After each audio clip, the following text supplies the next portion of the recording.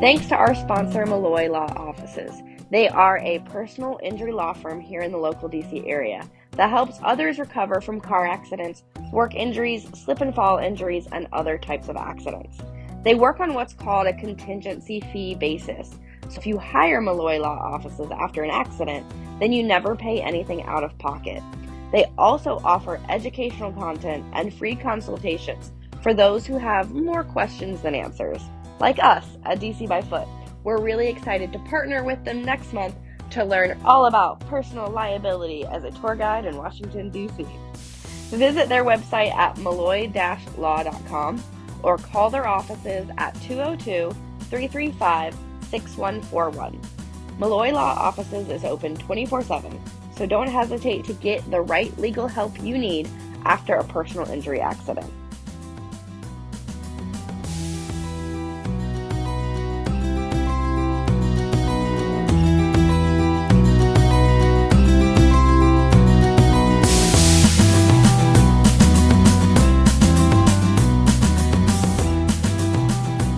Hello, everybody, and welcome to Tour Guide Tell All. We're your friendly neighborhood tour guides here to share with you all kinds of bits and secrets about American and sometimes non-American history.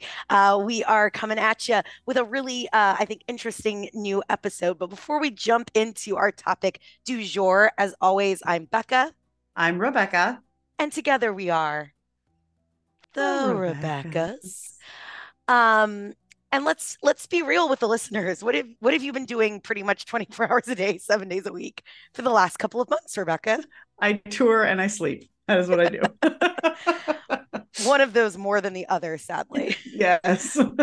So we just want to say, first of all, thank you guys for being such great fans and listeners. Spring season is tough for us. All of us, both I and our behind the scenes team of Candon and Dan, we're all out here just in these streets, leading tours, booking tours, just in the full swing of tourist season. So we apologize anytime an episode maybe drops a little late, or anytime we say that we're going to have something and then it takes a few more weeks for it to come out. We just appreciate you for understanding. We love you guys, though. We love our patrons. Huge shout out to our patrons who are the reason we can do this even during the season. Without the patrons, we would not have the podcast. And we love all of our listeners. So many of you have been coming out on tour with us. I cannot tell you the joy it brings me and how quickly I text everybody on the podcast team when I have somebody on my tour say they listen to the pod. I just want to shout out Anna Olson, who was on my tour the other day with her family out on the National Mall. I just loved hearing like what episodes had hooked her and how she got into listening to the podcast. So thank you, Anna, so much for coming out and hanging out with us in person. It's never too late to book a tour with DC by Foot. You can check us out at dcbyfoot.com. And we are out here 7 days a week. Yeah. All day, every day. Yeah. Basically, that's what we do. Yeah. So we are going to do a non really DC related topic today, though. We're kind of stepping out of the Washington, D.C. sphere, which is kind of a nice change of pace from our guiding. And we're going to enter into a little bit of cultural history, which I'm really excited about. I am very excited too. This is going to be cultural history, music history, rock and roll history. We're going to talk about like the cultural event and how it, like the ripple effects of it are across generations and how different generations see one event in a different light. So it's going to be really fun. I'm really excited. Rock and roll history is kind of fascinating, particularly this exact moment in rock and roll history. So to start with, Becca, let's just start with our title. And when I say the name of the title to you, what is your immediate cultural association? The Day the Music Died. Where does your brain go? I immediately go, obviously, to the plane crash in 1959, but I think most people, it's going to be American Pie, right? It's the like radio classic. You can still turn on your radio, not always necessarily to a classic rock station. And the odds that you will hear American Pie are pretty high. And I realize even saying a car radio makes me sound a million years old. Even if you just put on a random station on Spotify or iTunes, you're going to probably hear American Pie if you're listening to anything from the 20th century. So I love that. That has such a strong connotation. People just know the day the music died as this event that's immortalized in this one song. So if you have heard the phrase "the day the music died," it is made popular by a 1971 song by Don McLean called "American Pie." And unless you live under a rock, you've probably heard it more than once. It is a very, like Becca said, it's like a staple of, like, even 50 years later, plays all the time. It is a 8-minute long rock anthem. It's eminently singable. It gets in your head and it's, kind of stays there for a while. And we'll talk more about the song a little later, but it's basically a history of the early part of rock and roll. Like, every part of the song means something. And the phrase "the day the music died," he's referencing a real event that happened more than a decade before he wrote the song. The song comes out in 1971. And because of the popularity of the song, the event becomes known as what the phrase that he gives it. So it's known now as "the day the music died," which is really something when you think about it. A song written more than a decade later informs like how we view this event. It's really like that. Not too many singers and songwriters, I feel like, can make that claim that they like defined a moment in history they were not actually a part of. Yeah, there's no newspapers from 1959 that said "the day the music died," right? Yep. This was not how it was covered or discussed in the moment. And like the ability of McLean, like you said, almost 15 years after this event, to shape the narrative of it is really amazing. And of course, in 59, when this happens, it's hard to understand the impact this is going to have generations later. Mm-hmm. But it is going to become sort of this fulcrum point for music, and certainly, I think, culturally more broadly beyond that, but certainly for the music industry and for rock and roll. And I just want to say, we're talking about an event in 1959. Rock and roll is still so young. Oh, yeah. What we know as rock and roll is in its infancy. There, of course, had been music being played in the 30s and 40s that will, in the kind of the rhythm and blues era, that is influencing rock and roll. But the bands that we kind of associate with that 50s sound, the early years of rock and roll, Elvis, for example, a lot of that's mid to late 50s. And so what we're even calling rock and roll was still very loosely defined when this happens. So it is, I think, with McLean and later generations' ability to look back and go, this was a moment, because so much about the music today comes from the three individuals involved in this. If your cultural context for the day the music died, if you're like we are, elder millennials, which is a phrase I loathe. It's better than geriatric millennial. It's true. Oh my God, it's really true. If your cultural touchstone, if you're Gen X or millennial, your cultural touchstone for the day the music died is the song, mostly. If you're a boomer, your cultural touchstone, because you lived through it, is the actual event. So what we're going to do here basically is we're going to talk about the event, we're going to talk about the people involved, then we're going to talk about its cultural impact and sort of the ripple effects and the afterlives of everybody who kind of lives through this, and sort of the song that we're going to talk about. I'm just going to jump back in, though, really quickly and say that we're going to circle back later this episode. And I think there's another cultural touchstone that for certain millennials might even be bigger than American Pie, the song. Ooh. And we're going to see if it's just me and my background, or if other millennials listening feel this way too. I love it. So in the beginning of the song, Don McLean talks about he's doing a newspaper route as a kid and he sees bad news on the doorstep. And I just wanted to point out, Don McLean's 13 in 1959, and he is indeed a paper delivery kid. He has a paper route. So autobiographical all the way through. Yes, this is an autobiographical sketch, it turns out. And the event that he sees, February 3rd, 1959, Clear Lake, Iowa, which is the northern part of Iowa, there's been a plane crash. And the plane crash is a small plane, killed all 4 people on the plane. A lot of people forget about the pilot, which is sad because he died too. Those 4 people are going to be Roger Peterson, 21 years old, the pilot of the plane. J.P. Richardson, known as the Big Bopper, 28 years old. Ricardo Valenzuela, 17, known professionally as Richie Valens. And Charles Buddy Holly, 22 years old. And that's the 4 men, or the 3 men, rather. The pilot is a pilot. The 3 men are musicians. They're rock and roll. This is 1959. So to put this in a little bit of cultural context, we haven't gotten and the song deals with this too. The song's this great nostalgia, like reliving the glory days kind of thing. There's a sort of idea that we have that the 50s are like a simpler time, and most of that is nonsense. But in terms of rock and roll, it kind of, there's a point there. This is a moment before we've gotten into the 60s. We haven't gotten to the 70s. The sort of stereotypically rock star doesn't really exist yet.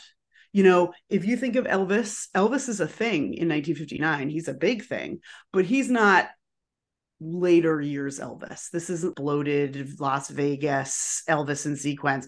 Elvis is like, look at a picture of Elvis in the 50s. He's gorgeous. He's like, the hips swiveling and the whole thing. That's where we are. Rock and roll is defining itself. It's relatively new. It's aimed at the young. It's really emerging in so many ways. And the three men who die in this plane crash, you almost can't even call Ritchie Valens a man. He's only 17. He is a child. He's a teenager. Heart. It really does. It's awful. And they're at the forefront of this movement. And I'm going to talk about how each of them were in 59, and then we'll kind of talk about their afterlives a little bit later on. The Big Bopper is probably the least famous of the three. Definitely today. Yes, I would sadly agree. Giles Perry Richardson, JP Richardson, the Big Bopper, who I love, not the least of which because he's from Texas. 2 out of the 3 of them are from Texas. But yeah, he is not, I think he is not as well known today, certainly, as Ritchie Valens or Buddy Holly. The song the Big Bopper for is Chantilly Lace. That's and it's been played, it's been redone a couple times. If you've heard Chantilly Lace, that's the song that you've heard. And Becca's going to sing now. I'm definitely not going to sing, but I love Chantilly Lace. It's that rockabilly style, which has, ebbed and flowed, but it's a good example too of where rock and roll kind of is at this point. There's so many influences coming into rock and roll, and a lot of it's coming from rhythm and blues, but a lot of it's coming from the country western sound and country swing, especially for these guys down in Texas and out west. So the sound is still emerging. Yep. I will say too, Big Bopper, he's the oldest of the three, but he also kind of illustrates, I think, where the music industry is at this time, which is we think about a musician today. We'll use Taylor Swift, who just passed through the Mid-Atlantic recently. Big, huge tours, big apparatus. There's a way to distribute your music internationally and certainly nationally. That's not the case at this time. It's all through local radio stations. You don't have the conglomerates that exist today. So that's how Bopper kind of gets his start. He's working at a local radio station. He's filling time, doing kind of bits and characters. Then he's playing. Then he gets 3 hours that he performs live in studio for 3 hours. And that is going out to maybe a few thousand people, right? That's the reach. But so much of the industry is localized, and it's really through these connections through the radios. And you have to tour, and you have to tour to go to these little tiny towns to sell your LPs if you've been lucky enough to actually get someone to record you something. So the industry is still so grassroots at the moment. And Big Bopper really came out of that. He came out of the radio station life. Mm-hmm.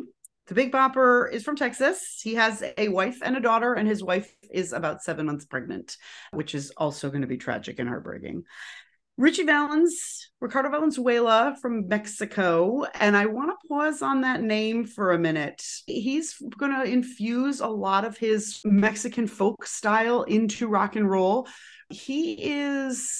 The name change for me really jumps out. We want your music, we want your cultural influence, but we're going to shade you as white, sort of give you a more Anglo name rather than Ricardo Valenzuela to sort of make you more marketable. So I feel like there's a glimpse into where rock and roll is in 1959. Like you kind of get that sense there.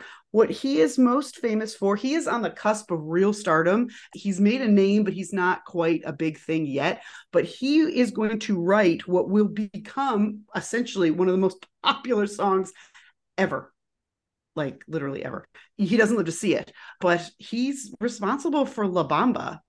And the song that just raced through your neural pathways, that's recorded in the 80s by a band called Los Lobos, they are going to turn it into like the catchy hit. It's based strongly off of Ritchie Valens' version, but it is not the same thing. I do just want to jump in and say too, Valens is from Los Angeles. His family is Mexican, but he is from LA. And he really represents, right, this huge wave of You've got Mexican laborer families and immigrants coming into California. They're flooding the West Coast with this Chicano sound. So there's all this folk music that's coming in. Right at the same time, we're starting to get a little bit of that surfer sound and a little bit of the rock and roll. So it's a really a little bit more specific to the West Coast at this time. The guys down in Texas aren't quite singing this yet. The Southern rockers like Elvis aren't singing this sound. Valens really represents something that's so new to the listeners. Also, we'll just shout out his other probably most famous song, which is Donna, which is this beautiful ballad he wrote for the young woman that he was enamored with at the time. And there were concerns that as he was getting to be more famous, that they were the pressures. And I mean, I can't imagine he's 16, 17 when he's on the cusp of fame. And he writes this love song to sort of assure her that he will be true and that he loves her. And trust me, if you have heard the name Donna, you're probably humming that very popular sound of the teenage love song and the girl name ballad, right? I'm going to sing about this beautiful girl when you think about like the dances at the gym and stuff.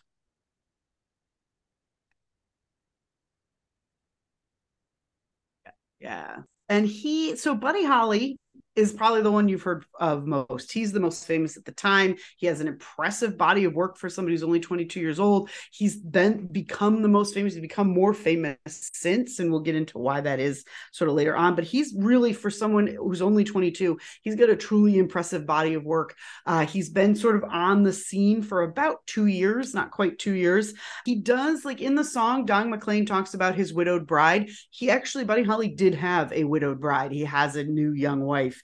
His big hit is That'll Be the Day, which I feel like everyone has heard. It was released in 1957, but Buddy Holly has written prolifically, and he's got a lot of recordings that haven't been released yet. That's going to become important later on. He also is going to pioneer a bunch of really neat rock and roll techniques that really other artists pick up and sort of run with. The most essential is the sort of basic 4-instrument setup. So you got 2 guitarists, you've got a drummer, and what's the other one I'm missing? Bass player, right? And that's like him, and not just 2 guitars. You've got to have your rhythm guitar and your lead guitar. He sets that up with the Crickets, Buddy Holly and the Crickets. What's amazing to me is he's really only a big star for about 18 months. That'll Be the Day comes out in 57. This event happens in 59. But in those 18 months, he is establishing what becomes the classic rock band. Hello, the Beatles. Almost everybody else is going to follow that rock band setup. Overdubbing, where he's recording himself over himself to harmonize with his own vocals. We take that for granted today, but he's one of the first artists to do it and do it well. He plays a Fender Stratocaster, which becomes the guitar for rock and roll. And he's the singer, songwriter, frontman. That had not been the case up to this point, really, in the music industry. The people who wrote the songs almost never perform the songs. You could sell them and you could make money. And most people performing were performers. They were not writers. Buddy Holly is not the only, but he is at this moment kind of pioneering this idea that if you're going to be a musician, you should be writing, creating, and performing your own work. And it's going to set this kind of template that so many artists are going to follow behind. And the fact that he does that, right, so young, in such a small amount of time. It's so amazing. And he really has this very classic look for the era. He's got these, glasses that are iconic and, looks clean cut and sort of all that. He's very much trying to sell the, I'd be the guy that you'd want your daughter to bring home, right? Like that's kind of where Buddy Holly's kind of at. Why are they all on this plane on February 3rd in essentially middle of nowhere, Iowa? They are on a 24-day winter party dance tour. Like Becca said, if you want to attract an audience, you have to literally go to your audience. We don't have like mass media the way that we do now. And so they're on this tour. They're doing 24 gigs in 24 days, which is literally one a day. It's a grueling pace. It's also February and they're not in like the warmest part of the country. And so they set up, and Buddy Holly's biographer will later say that like literally they threw darts at a map and were like, oh, this place has a ballroom. Let's perform there. And this place over here has ballroom. Doesn't matter how far apart they are. And so they've rented this, like basically a school bus that was deemed not fit enough for kids. Like, it's not good enough to travel school kids to school to transport the musicians from place to place. And in those days, there's no roadies. They don't have like a professional setup. They're literally like hauling their stuff on their own, which, fair enough, these are young guys, but also, that gets to be a lot when you're traveling like 12 hours. They don't have heat on some of these buses. One guy like has to get treated for frostbite. It's insanity. And Buddy Holly's like, okay, enough. We're all getting colds. That's not really great for performing. I'm going to charter a plane because I'm not dealing with this nonsense going to the next place we're going to perform, which is 12 hours on a bus away. So essentially, they're expected to perform at the Surf Ballroom in Clear Lake, Iowa, get on a bus at like 1:00 in the morning, spend all night on the bus, get to wherever their next destination is, which turns out to be in Moorhead, Minnesota, basically sleep for a few hours and then do it all again and go somewhere else. So this is a really grueling travel pace. And Buddy Holly's like, listen, I'm not putting up with this. I'm not doing this anymore. And so he's going to charter a plane, small plane. And initially it was for his bandmates. But Big Bopper has a cold because, again, it's February. And that's what happens to people in February. And he's going to swap with one of Buddy Holly's bandmates. Valance wins a coin flip with another one of Holly's bandmates, a guy named Waylon Jennings, who would carry guilt about this for the rest of his life. And Rebecca seems less into Waylon Jennings is one of like the prolific singer-songwriters, also of the 20th century. He goes on to have a very long career, but also massive struggles with substance abuse, with guilt. There's a lot of back and forth between him and Buddy Holly before Buddy Holly gets on the plane. Waylon Jennings will say that Buddy Holly says, I hope your old bus freezes up. And Jennings said that he said back to Buddy Holly, I hope that your old plane crashes. So imagine that that's the last thing you say. And here's the thing, Buddy Holly had picked Waylon Jennings up basically after performing at Waylon Jennings' radio show, and he picked him up, added him to the band. They become very close. There's a great, I'll drop it in the show notes, a great picture of them in one of those old-timey photo booths in Grand Central Station just a couple weeks before this. So they're tight. They've gotten very close. And that's the last thing that Jennings said he said to Buddy Holly.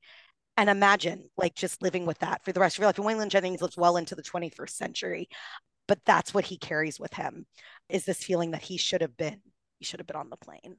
And it's basically, there's dispute about this because the different bandmates will tell different stories about this as things go on. And there's obviously Buddy Holly, the Big Bopper, and Ritchie Valens aren't around to confirm it. And so there's a little bit of dispute about how Bopper and Valens ended up on the plane, but they did. And the plane is going to take off. It takes off normally. Great. 12:55 a.m. on February 3rd. The air traffic watches it for about 5 or 6 minutes. The taillights disappear and they go home. They don't seem to notice or care that it never makes it to its destination, which is supposed to be Fargo, North Dakota, which is very close to where they're going to perform the next night. The next morning, no one has heard from them. They send out the sheriff's deputy to investigate, and they're going to find the plane about 6 miles away in a cornfield, and everyone on board, all 4 of them, are dead. Now, if you are squeamish, this is the time where you want to fast forward for about 2 minutes. The plane took off normally, and what they think happened, and this becomes clear after an investigation that lasts for about a year, the pilot was relatively new to this and was flying instruments only. So the conditions were terrible. It was February, it was snowy, and he is going to lose control very quickly. And the plane is essentially hits at speed. So at 170 miles an hour, it basically plows into the ground. The ground is frozen. So it bounces essentially a few times. The fuselage breaks in half. The right wing crumples. It's all bad news. The pilot is found in the plane. Buddy Holly and Ritchie Valens are found near the fuselage. And the bopper has been thrown clear. He actually is thrown over a fence into the neighbor's yard. He's found a few yards away. And the coroner is going to do an autopsy, and the cause of death is exactly what you think. They died in a crash. It was unsurvivable. And there's going to be some controversy because there's always conspiracy about this, and we'll get to that in a little bit, but all died on impact. Now, the immediate aftermath of this, and this, again, there's a lot about this that's heartbreaking, but for whatever reason, this detail just always breaks my heart.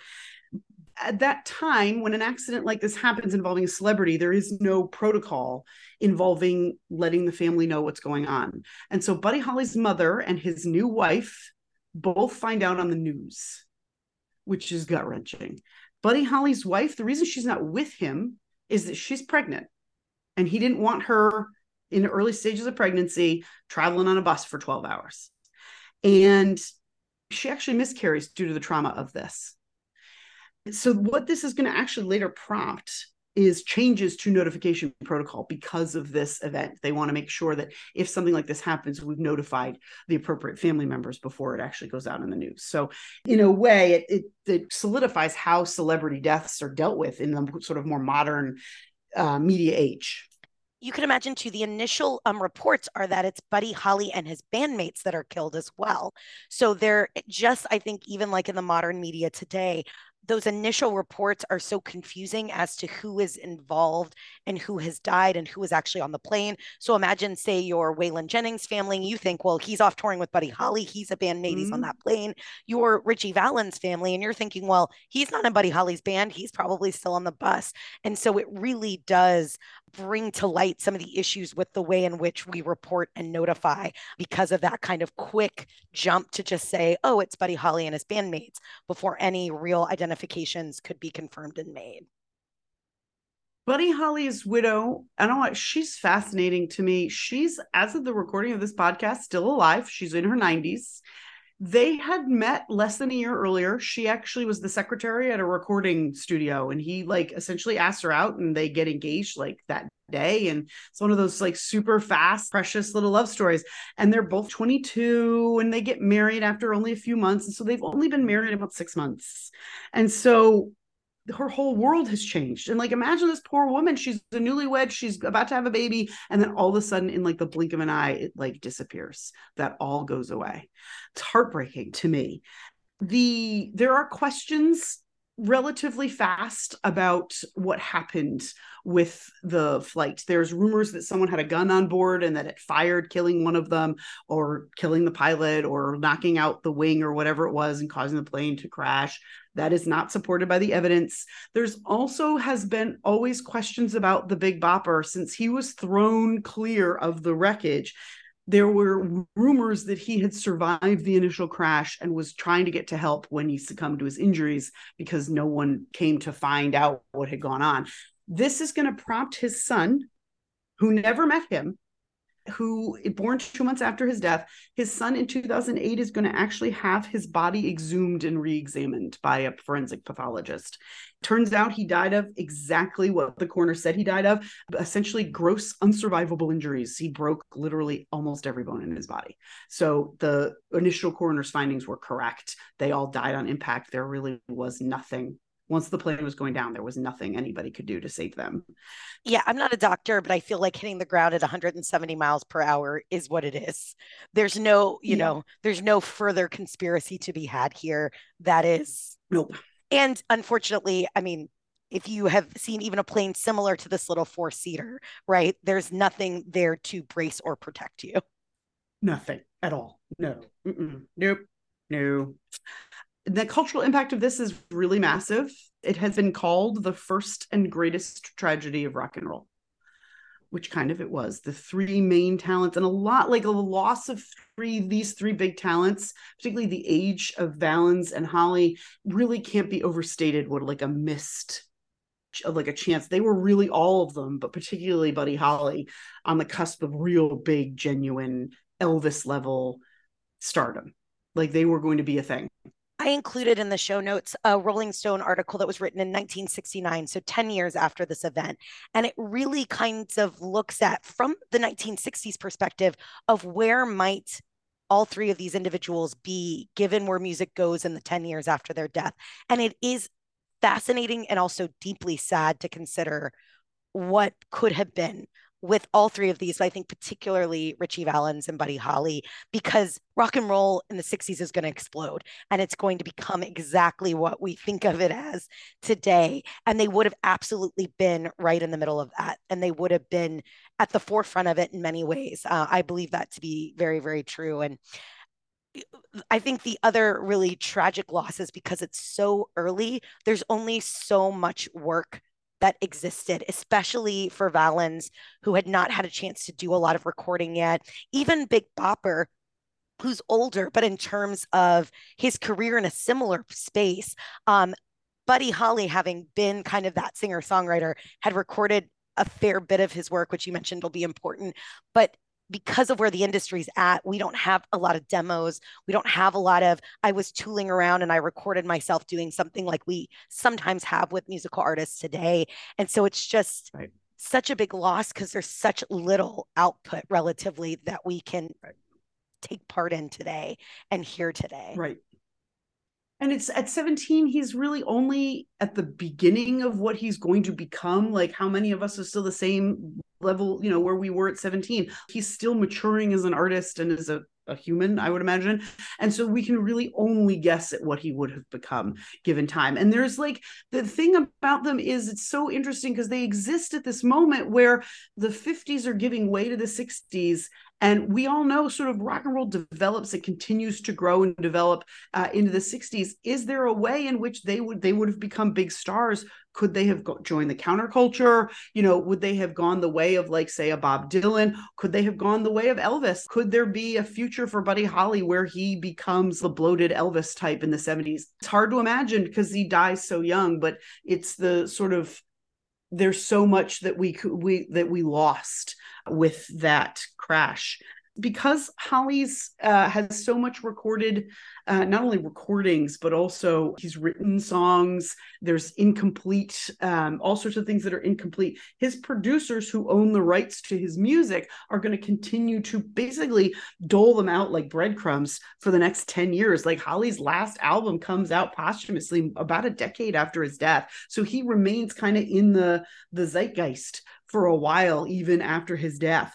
His widow, interestingly, in the 50s, image and naming rights was not a thing necessarily back then, but she, as his legal heir, has retained control and actually to this day manages his public image still. She's still in control of it. That's what she does. She has curated almost masterfully like his sort of image in the public mind. You can't really do much with Buddy Holly's image without her say so. So she's been really kind of instrumental in the crafting of his sort of posthumous image. He is, and numerous artists have cited Buddy Holly as foundational. For example, the Beatles name themselves, their name is the Quarrymen, as anybody who knows the Beatles knows. They are going to change their name to the Beatles because of Buddy Holly and the Crickets. They like go with that insect theme, which is a bizarre theme for band name, but that's kind of where it goes. Bob Dylan, as a teenager, Bob Dylan saw Buddy Holly's like show 2 nights before his death. He has this moment that he talks about much later in life that him and Buddy Holly like made eye contact at this show, and like how much that influenced, how much that meant to him. Mick Jagger talks about having seen Buddy Holly perform in London, and he's in all of us. Like, Mick Jagger has this quote about how you can see bits of him in the Rolling Stones, in the Beatles. He's in all of us. That's how foundational he was. And so it's Buddy Holly's legacy is really sort of influencing so many of these people. He's inducted into the first class of the Rock and Roll Hall of Fame. Yeah, when they basically say we're starting the Rock and Roll Hall of Fame in the 80s and we need the seminal, forefathers of this sound, it is Elvis Presley, it's James Brown, it's Ray Charles, Chuck Berry, Sam Cooke, and Buddy Holly, right? Like, almost everyone else who is inducted in 1986 is still alive. And they recognize that without Buddy Holly, there wouldn't have been the sound that becomes rock and roll. So the fact that he's in that first class, I think, despite having truly only produced less than 2 years worth of music, says a lot about just the quality and the ingenuity and the creativity of what he did create in a short amount of time. And again, what more could there have been is it's heartbreaking because there could have been so much more. And it would have probably been mind-blowing. Oh yeah, it would have been amazing. Elton John wore Buddy Holly glasses as a kid, even though he didn't need glasses. The Clash are going to be influenced by Buddy Holly. Eric Clapton says the first album he ever bought was Buddy Holly. And he says he saw Buddy Holly in his autobiography. Clapton talks about seeing Buddy Holly in his Fender performing on TV and was like, this is the life I want. Sign me up. That is what I want. And so like, I mean, that's generation after generation of artists. And then you think about how many people, obviously the Beatles and the Rolling Stones and Elton John and Eric Clapton have influence, and like Buddy Holly's grandchildren are everywhere, so to speak. The foundational aspect of him in terms of what comes later is really can't be overstated, I think. Well, and sort of how I think new generations keep discovering him for me. And I think if you're around my age listening to this, it's Weezer, right? 1994, Buddy Holly. It's a whole new generation that hears a sound that's this homage to the sound of Buddy Holly and the Crickets. If you think about even kind of the hipster movement of the 20 teens, so much of that sound comes back again, that influence of the rockabilly coming back. So it's something I feel like Buddy Holly keeps getting rediscovered every 10, 15, 20 years. And that it's like hopefully an influence that will never really fade away. Because he keeps kind of getting that little, you get that next wave going, wow, this sound still bops. Like it's still great. Yep. It's still something. And it influenced a man named Don McLean, who's going to write a ballad called American Pie. Album's called American Pie. And the entire album actually is dedicated to Buddy Holly. The song is like everybody's heard it. Come on, it's like a nostalgic romp through rock and roll, and it's an allegorical history. So reportedly every bit of the song means something. There's some connection to a real person or a real event. Like he talks about the king and the jester and all that.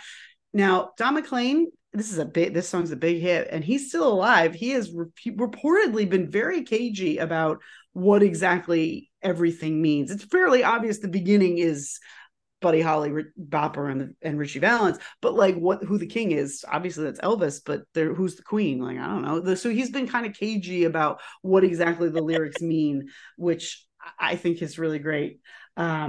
But a little less cagey recently, there was a documentary that came out last year where he, for the first time more openly, basically broke it down line by line and talked not always as explicitly as I think some music fans would have liked, but talked about these allusions and allegories and sort of weaves in his own kind of backstory and how not just these three individuals who died on 1959 influenced him, but then how he wanted to honor Elvis and Bob Dylan and Jimi Hendrix and Janis Joplin and all these other great artists that he's honoring in this song. But if you haven't caught the documentary, it is streaming on Paramount Plus. I'm sure it's streaming other places, but that's who released it. And other musicians talk about how much the American Pie song was like an education for them. Yeah. You know, musicians who said that was my first kind of understanding of rock and roll history. And so it's the most open I've ever seen Don McLean be about what the song's about. And a lot of things you always assume to be true, he confirms are indeed true in terms of, I've always thought this was a reference to this or this. Yeah, it is. It is. Yeah, it is. You're right. Whatever you think it is, you're right. Yep. And I like that he's kind of like, yeah, I waited a while basically to let all your opinions settle. And then, yeah, you're all correct. Exactly. Like he's not, it's so interesting, the artist and separating that from the art. And so that's Don McLean is this has given this event, which occurred 12 years before he writes the song, he's given it a name. He's given it a new life. It's become one of the most popular songs, and people sing about the day the music died, which is not an event, not what it was called at the time, but has become, it fits it so well. And it sort of talks about the devastation and the loss of innocence and the loss of all that potential, and just the simple, tragic, senseless moment of them renting this plane. And it just talks about how shocked everyone was. And that now, and basically he also says, and now we have to go on our own. Like now here we're out on our own for 10 years. Like that's one of the lines in the song. And so basically like we've had to do this without them, without their guiding influence. We've had to continue on without them. So it's really such a great tribute to the three of them, I think. And this is not the only tribute to the three of them. There are many, including in Clear Lake, Iowa. Not far from the actual spot where the plane went down, they have just a Buddy Holly glasses, literally like this large statue of his glasses. There is a marker at the spot where the plane went down, and the Surf Ballroom, which is where they had performed that night, every year has a concert on the night that they would have died, on the anniversary. For the 50th anniversary, they actually had Los Lobos go and play, among other artists. But this has become sort of this sort of fan mecca spot where people come to sort of pay tribute. Buddy Holly and the Bopper are both buried in Texas. Ritchie Valens is buried in San Francisco at Mission Cemetery, or San Fernando Mission Cemetery, so Southern California. He also has been inducted into the Rock and Roll Hall of Fame posthumously. Yeah, 17 years old. Can you imagine that? 17. That's just breaks my heart. I can't. And we've talked a lot about Buddy Holly, but Ritchie Valens, even again in just a short amount of time, what he achieves as kind of this what we would now call a crossover success. They didn't even have a term for that then, but the idea that somebody could take their cultural heritage, merge it with the popular music sound of the day, and find a broad success. He's the first Latino artist to really do that. And I think when you look at if you look at Buddy Holly as sort of like the grandfather of all these really classic rock and roll bands, Ritchie Valens really is that for so many Latin American artists. Los Lobos, of course, so famously having covered La Bamba, but I think for me, from being from Texas, I think about someone like Selena, who was able to have this massive crossover hit, take, traditional folk music and give it a modern spin.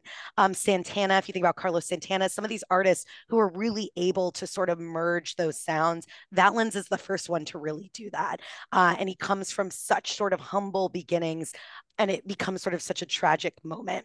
I think, too, it's worth mentioning that of the three, two of them have had two really pretty well received, and I'll caveat that in a minute, biopics about them.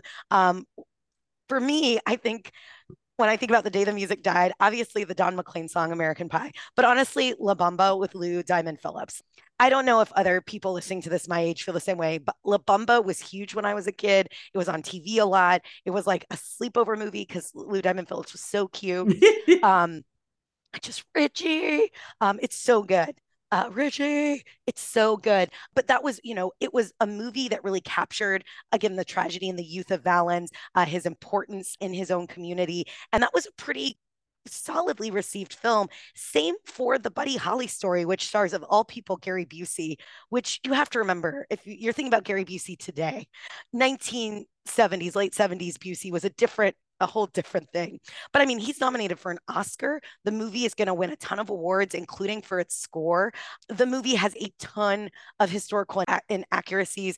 A lot of people who knew Holly and played with Holly take issues with the script, but it was another one of those things that I think just a few years after the American Pie song comes out, reaffirms Buddy Holly's place in rock and roll history. So kind of two films that come out about a decade apart, but both right at a moment where you might have started to forget about this event, pushes it kind of back into the public mind.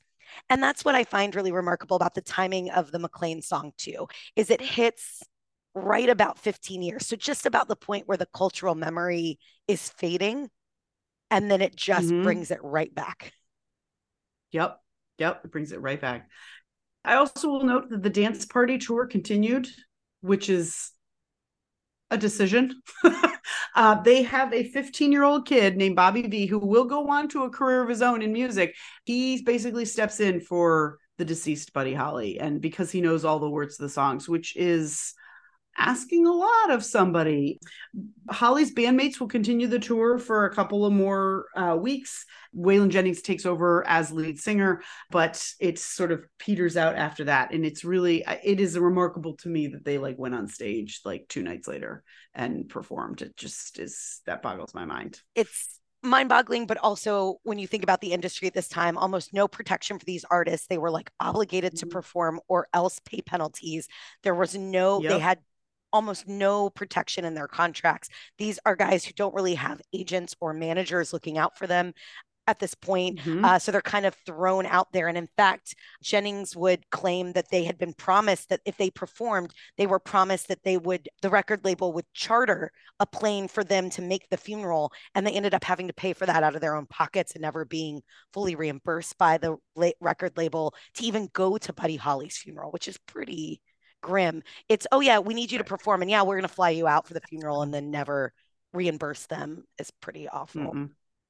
Yeah, that's not nice. That's not cool. But it's just such a great example of an event happens and the ripple of effects of it continue to grow and change. And in death, these three men are wholly different from what they were in life. They're frozen in a spot, but they've also had this like intense afterlife that would have been very different than what would have happened to them if they had lived.